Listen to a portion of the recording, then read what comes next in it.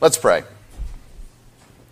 O Lord, from whom all good proceeds, grant us the inspiration of your Holy Spirit, that we may always think those things that are good, and by your merciful guidance may accomplish the same. Through Jesus Christ our Lord, who lives and reigns with you in the Holy Spirit, one God, forever and ever. Amen. Amen.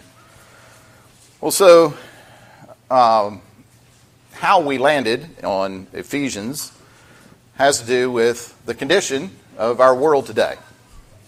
And I think the world is perhaps the most fractured than any time in my lifetime. And if this is really true for me, then it's also true for like 98% of the rest of you, because that's where my age puts me in this crowd. Now, we could argue whether that's true or not, but it certainly seems very fractured. We hear many buzzwords today about theories and movements that are happening all around us. Someone is likely oppressed, and perhaps you're the oppressor. It's this continual tension that if we're paying attention and we're receiving these messages, that continual tension wears on us. It doesn't if you're basically oblivious and ignorant of what's going on around us, which is kind of like my favorite position to be. Now, perhaps because of this ignorance, but more than that, I think, when we were in Rwanda,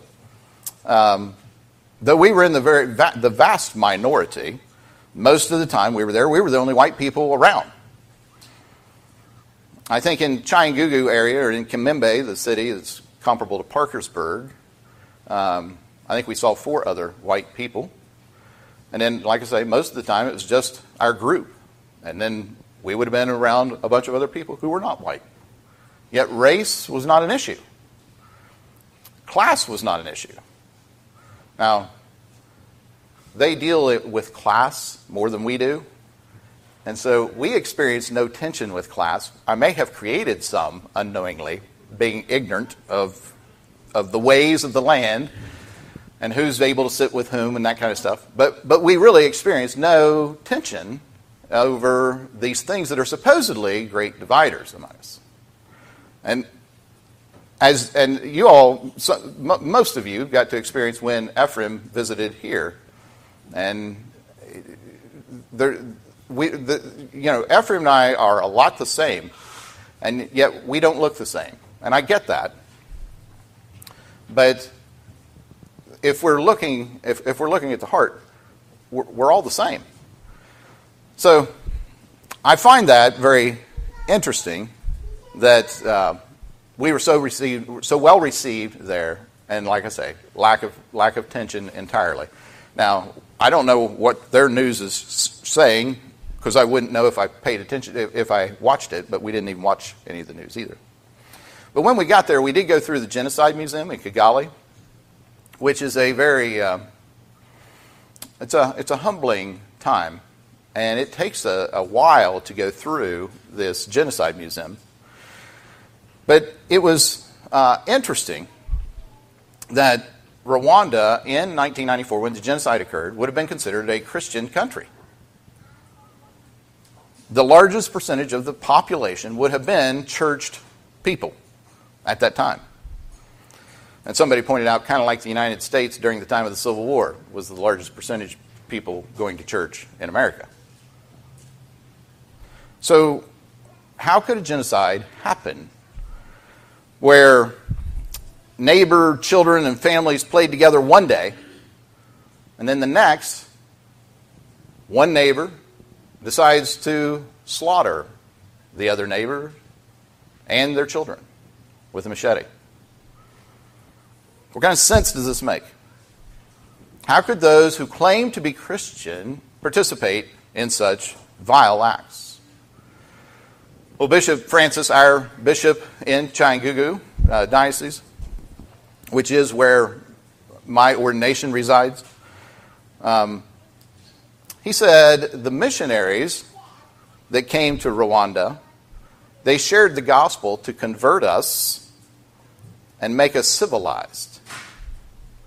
They did not share the gospel to convert us and make us disciples. Do you hear the difference? They shared the gospel. They wanted to convert us and make us civilized. But they didn't share the gospel to convert us and make us disciples.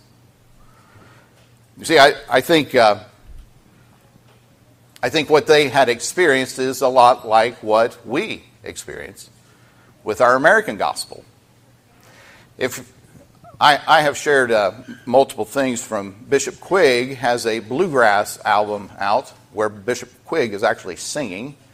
And if you have opportunity to find that and listen to some of it, it's really, really good stuff.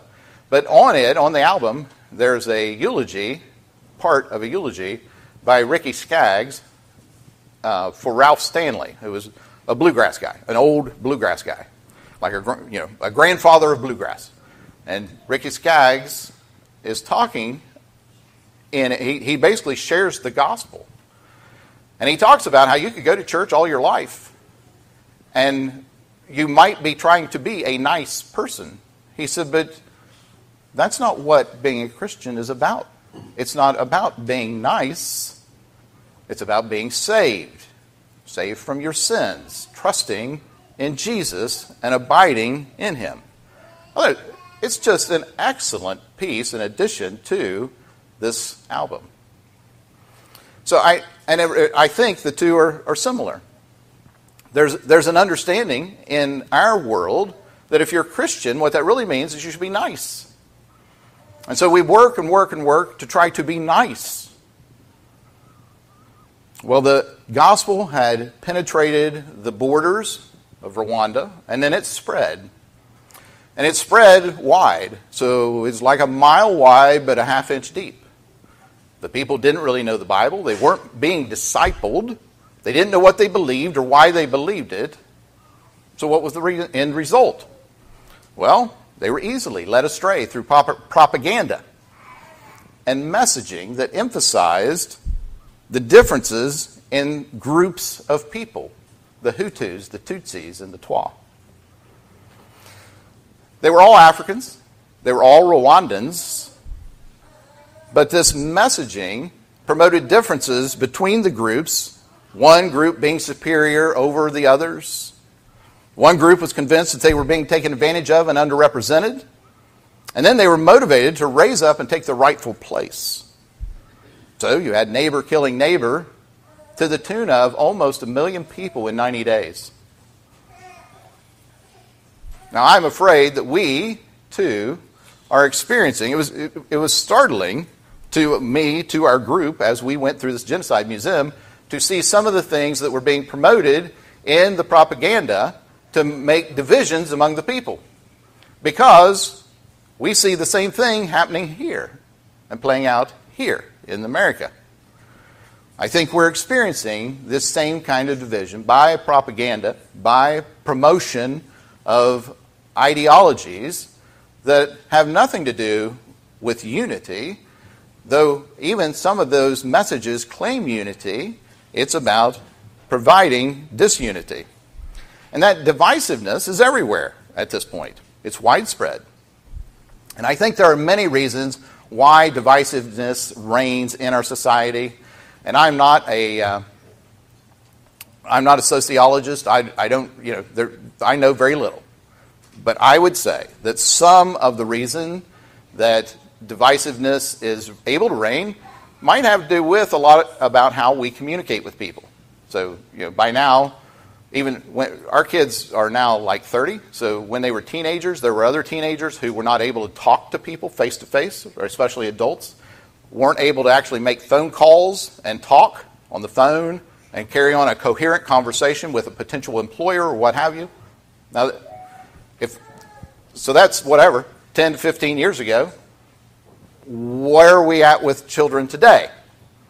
So I think in the way we communicate and what the tools we use to communicate allow us without this, I can type anything and and there's nothing to read other than my words. So you don't read my body language, you don't read my intention, you don't read my inflection, you don't hear any of that. All you read are my words. And then I don't have to see it in your face, your disappointment in me, your disapproval. So I'm kind of free to just type away. Well, I think that really does happen way too often. And I think the majority of the way we communicate enables that. I think there's also simply a lack of moral grounding in us, and therefore in our children, and in what will be in our children's children. I think we have ways that selectively isolate us from opposing views. Just simple things. We used to turn on your radio. You had no choices. I mean, whatever. Sometimes some of us had 8 tracks. Some people did. I never had an 8-track. Some people had an 8-track. Those were the people who had money. I had just a radio, and you had a knob, and you would turn it. If you didn't like what was on, you'd turn that other knob, and you'd get like 4 stations. And then you just kind of had to listen to what was on. But today, I listen to what I want, when I want, how I want. As many times as I want. I called WXIL one time. I wish I could remember what that song was. There was a song I just desperately wanted to hear. And so I called it and asked for it to be played. And I called again, and I called again, and I called again. And like everything else with me, I was a little out of time. So this was a popular song at one point, but by the time I want to hear it, it's not popular anymore. And so a kind DJ explained to me how that works. And essentially, you're not going to be able to hear that because we're not going to play it because it's out of circulation. Well, it's not my life today. If I remember the name of that song, I'm going to play it 100 times on Spotify. Because I can... No, I'm not joking. Because I can play what I want to play, when I want to play it, how many times I want to play it. And it doesn't matter if it's old. That's why I think there's beauty in that, because I get to listen to old twangy music most of the time, where you would never hear that on the radio today. And that's just a small piece. I mean, the same goes with how we receive our news, how we receive information. So we can selectively choose what we listen to, what comes at us, and protect ourselves or guard ourselves from opposing viewpoints. So we don't even have to interact with them. I think there's a lack of teaching at home and how to communicate with people. And I experienced that when teenagers, from when our kids were teenagers, our kids actually could talk on the phone. They could carry on a conversation. There was a difference in expectations. So I think that happens. And then I think that we have one of the reasons that divisiveness can reign in our society is because we have this continual march. It's not a drift, it's a march towards secularism, where we have to leave God out of absolutely every area of our lives. And if you are brave enough to bring him up at work or in your school or wherever, out in the public square, you may be ridiculed for that. That's different than it used to be. So I think we may be headed down the same road as the Rwandans. But for them, it is a different world today. Their president of over the last 20 plus years is a Christian who operated with, or has operated with, many Christian or biblical ideas and values. And the government will partner with the churches to accomplish good for a community. They'll help build schools. They'll supply teachers. But if Redeemer wanted to do a school, I would be the most adamant to say, no, we cannot partner with the state. Do you know why? Because they won't let us tell about Jesus. We have nothing to tell if we don't tell about Jesus. Well, our Rwandans feel the same. It's just that they're allowed to. They are given permission to go ahead and tell people about Jesus. So it's a difference in the way the government works with the culture. I appreciate the fact that Rwanda is flourishing and has rebounded as much as it has. It's just an amazing story. Some of our own Rwandan connections were on the front lines of reconciliation between killers and victims, doing the hard work of reconciling these people to one another so that by the grace of God, they can forgive one another and live together in peace again. So at this point there, the gospel has been preached, and they are making disciples. When we visited, we were simply welcomed and treated like royalty everywhere we went. We were loved by strangers who didn't even know us. But we had one thing in common, and that was our love for and our bond in Christ Jesus. So today we begin this series called The Death of Our Division, which is a study of the book of Ephesians. This book has a message of unity in Christ, as God is reconciling all things to himself through Christ Jesus. It paints a picture of new life in the kingdom of God. John Stott wrote this. He says, "For God's new society is characterized by life in place of death, by unity and reconciliation in place of division and alienation, by the wholesome standards of righteousness in place of the corruption of wickedness, by love and peace in place of hatred and strife, and by unremitting conflict with evil in place of a flabby compromise with it." This is what this new society looks like. As we read in the passage from Acts 19, Paul found some disciples who were in Ephesus at the time. And so he came and preached to them and taught them and stayed with them for 2 years. And at this point, when this letter comes, he's likely in prison in Rome, and he's writing to them, and he's encouraging them. And he does bring up how his condition of his confinement and brings them up to speed on that. So he does mention those things. But aside from that, there's no real problem in the church that he's addressing. Like some letters we read in the New Testament that Paul wrote, he's addressing a specific problem. They have traded the gospel one for another. They have committed sexual immorality, and he's addressing these things. In this letter, this is basically a positive letter, and it covers several topics. So it should be a very enjoyable walk as we walk through this letter together. Ephesus was a port city on the western side of Asia Minor. This is a place where, like, money, where prosperity, trade, goods and services, it's all happening there. And then thinkers are in the city as well. This is a place that attracts those kinds of things. So this is who Paul is writing to. They liked their gods. They had many gods. In Ephesus was the temple of Artemis, which is the twin of Apollo. Artemis is the god of the hunt, the wilderness, and chastity. It's quite a variety of things that this goddess is the god over. But they liked their gods. They liked the dark magic stuff, the occult as well. And so this is who Paul's writing to.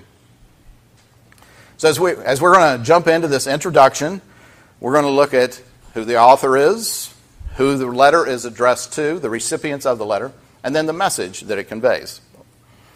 So, if you will, finally, it's the longest introduction into a passage I've ever had.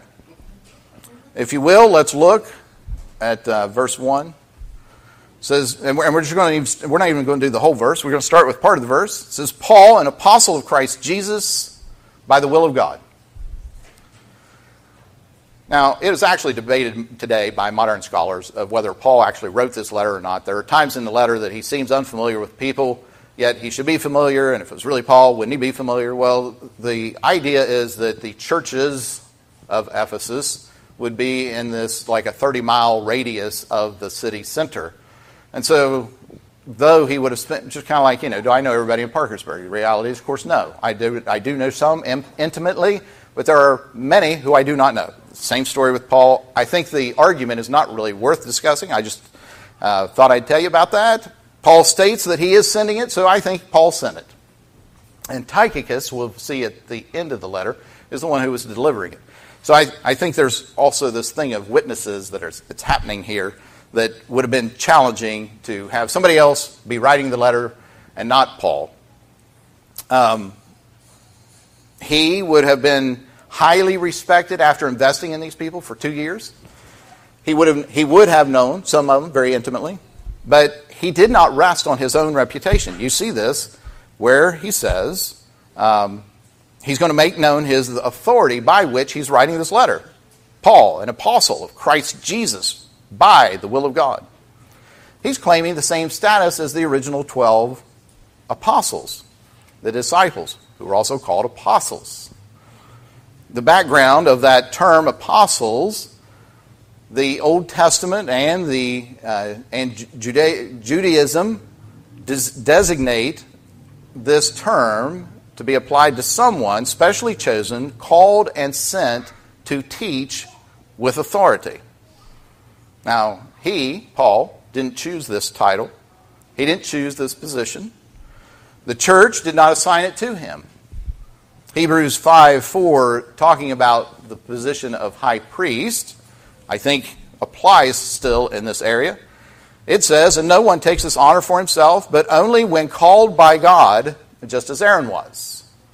So Paul certainly didn't take this role upon himself. He was called, commissioned, and sent by the will of God. Now this is key, because this is not just any God in a city full of gods. Paul is addressing that he has authority by the God. Not any old God, not one of your gods, but the God, the Most High God, the Creator of all things, the Father of us, he says, and the Lord Jesus Christ. So he's designating his authority by the Most High Power. Paul is a teacher whose authority is no less than Jesus Christ himself. And it's in his name that he's writing this letter to the people. Charles Hodge wrote, the epistle reveals itself as the work of the Holy Ghost as clearly as the stars declare their maker to be God. According to Charles Hodge, it's obvious that the Holy Spirit is involved with this work. The next thing we're going to look at is the recipients. Who was this letter addressed to? It says, to the saints who are in Ephesus and are faithful in Christ Jesus. Now, multiple sources tell me this, so I believe it is true, that early manuscripts are missing this piece that say, who are in Ephesus. So there's some thought that this might be a letter that was meant to circulate around different churches. And at some point, it landed in Ephesus and didn't move beyond it, and then became claimed by Ephesus. So later manuscripts say, who are in Ephesus, to the saints who are in Ephesus. I'm not sure what difference that makes at all. It's been claimed by the church. The church had to approve the books that were entered into the New Testament, into the canon, and this made it. So that's good enough for me. I think the more important thing than whether this is really to the people of Ephesus or not is this word saints, which could also be translated as holy ones. The Greek word for holy is something like hagos, and they add a suffix to the end of it, and it's like hagios. I'm doing horrible at that, but the suffix on the end of it means holy ones. Well, we in our English language translate that as saints. Now, I think this for our world can be a little confusing, and then if you're old like me, you probably remember Bibles that when you open them, instead of this one, when I open it, it just says Luke. It just says Mark. It just says Matthew. But You may have a Bible that you used to use that would say St. Mark, St. Matthew, which seems like, okay, they're in a different category altogether because they're saints. And that may be what you're thinking then when you're reading this, the saints in Ephesus. Is that the elders of the church? Is this some special class of people who really are Christian-like? That answer is no. The answer is the holy ones are the people of God. You are saints. You are holy ones of God. One of the interesting pieces is that these are the people who are faithful in Christ Jesus, meaning they are believers. You can't be a saint or a holy one without being a believer. And you can't be a believer without being a saint or a holy one. They go together. This is what the Bible calls believers. It calls you a saint. And this is why we say that we are simultaneously saints and sinners.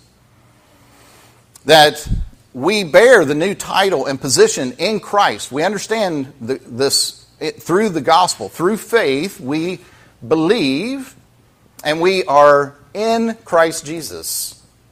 And then we are, what is our identity? Our identity is in Christ because His righteousness covers us. Yet we also, through the Bible and our own experience, understand that we're still battling the old man, the old nature, the sin nature in this life. So this is the balance of Scripture, that we are both sinners and saints at the same time. Next thing we're going to see is the message. Verse 2 says, "Grace to you and peace from our God and Father and the Lord Jesus Christ." And as churched people, we might take these words for granted. Grace to you and peace from God our Father and the Lord Jesus Christ. This grace and peace, though, as we will see, this is a cosmic grace, a cosmic peace that He brings as the Lord is establishing His kingdom here on earth. And the Lord delivers His saints from the chaos of the world and brings them into peace by grace. This message that this letter is going to unfold for us is about the historic work of Jesus Christ and the work of the Holy Spirit then and now to build this new society in the midst of an old society. So we are to be a new people in His kingdom. His kingdom offers us peace because as we are entering into the kingdom, we are reconciled back to God, who we've been alienated from since chapter 3 of Genesis. This is the story of how God became man to suffer on the cross and shed His own blood as a sacrifice for us to cover our sins, so that we might be brought into the family of God. This sacrifice, we know, was sufficient because God raised Him from the dead, from the grave, and then He raised Him and exalted Him to this very high position above all competing spiritual forces out there. And He seated Him at His right hand. We too, because of our being united in Christ, and Christ actually redeeming us before the foundations of the world, by faith, we mysteriously have shared then in His sufferings. We have shared in His death and death to sin. And then we are raised with Him and seated with Him in the heavenlies. Now when we get to that part, I can't do much better than that to explain it. This is beyond my little mind's comprehension. I'm just saying what Scripture says. And these things it says are true of us. That's why this is not our home. This reconciliation to God impacts, though, not just it brings peace because we have peace with our Creator, who we were alienated from. But it's not just that. We also then are reconciled to one another, to our friends, our neighbors. We are God's new society that he is creating. It's a single humanity that belongs to him, made up of both Jews and Gentiles. This is what this is going to get to. There are going to be people from every tribe, tongue, and nation in this family. There is nothing that separates us now. Now, I will preach more on that when we get there. But we can say, thanks be to God, what the answer is to all of our divisiveness is the gospel. I talk about things when I say, well, I hear your problem, but what your real problem is Jesus. You need to believe the gospel and have it applied in your life in that particular area. And the gospel has a way of revealing where we're going astray. And we repent and believe in a continual way. But the answer to our divisiveness, the answer to all the problems that exist out here, it really is Jesus. So we're going to find unity in Christ. And it doesn't matter what color somebody's skin is, there will be people from everywhere in this body. There are currently. Our identity is in Christ, and that will form and shape who we are and how we act in the world. John Stott wrote this. He said, we are the family of God the Father, the body of Jesus Christ, his Son, and the temple or dwelling place of the Holy Spirit. I thought that was very succinct and a great way to see that. So we are to live our lives as a testimony to this amazing thing that God has done. We model this. This is kind of shooting forward to like what's happening in this letter and what's to come. We model this in the unity and diversity in our common life. We model this through godly living in response to the gift of grace that we've received. We model this reality in our relationships at home and at work, mutually submitting to one another and serving one another.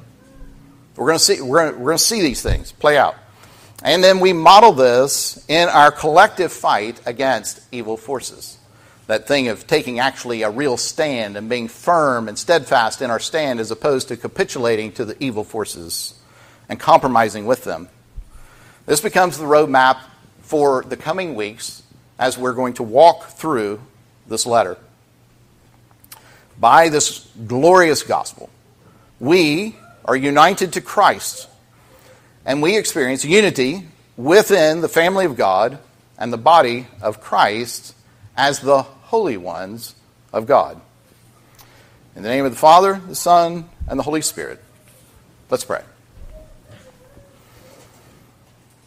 O Lord, we give you thanks. We thank you for what seemingly are simple words, but convey that you desire so much to reach our ears and our hearts. That you use an apostle like Paul, that you blinded him and gave him his sight and brought him to his senses, that he may serve you by delivering your gospel to all these people, including us. Lord, we recognize that if this message, if this letter came through Paul, through you, by your own will, as the God of all creation, as the God of all the universe, Lord, may you give us ears to hear what you have to say. May we inwardly digest what you've given us in this letter, that we may meditate on these things.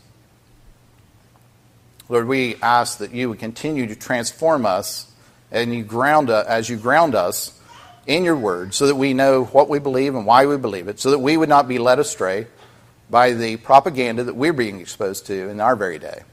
Lord, we ask for your blessings as we continue to study this letter over the many coming weeks, that our lives would be different because we will have been dwelling with you in your word.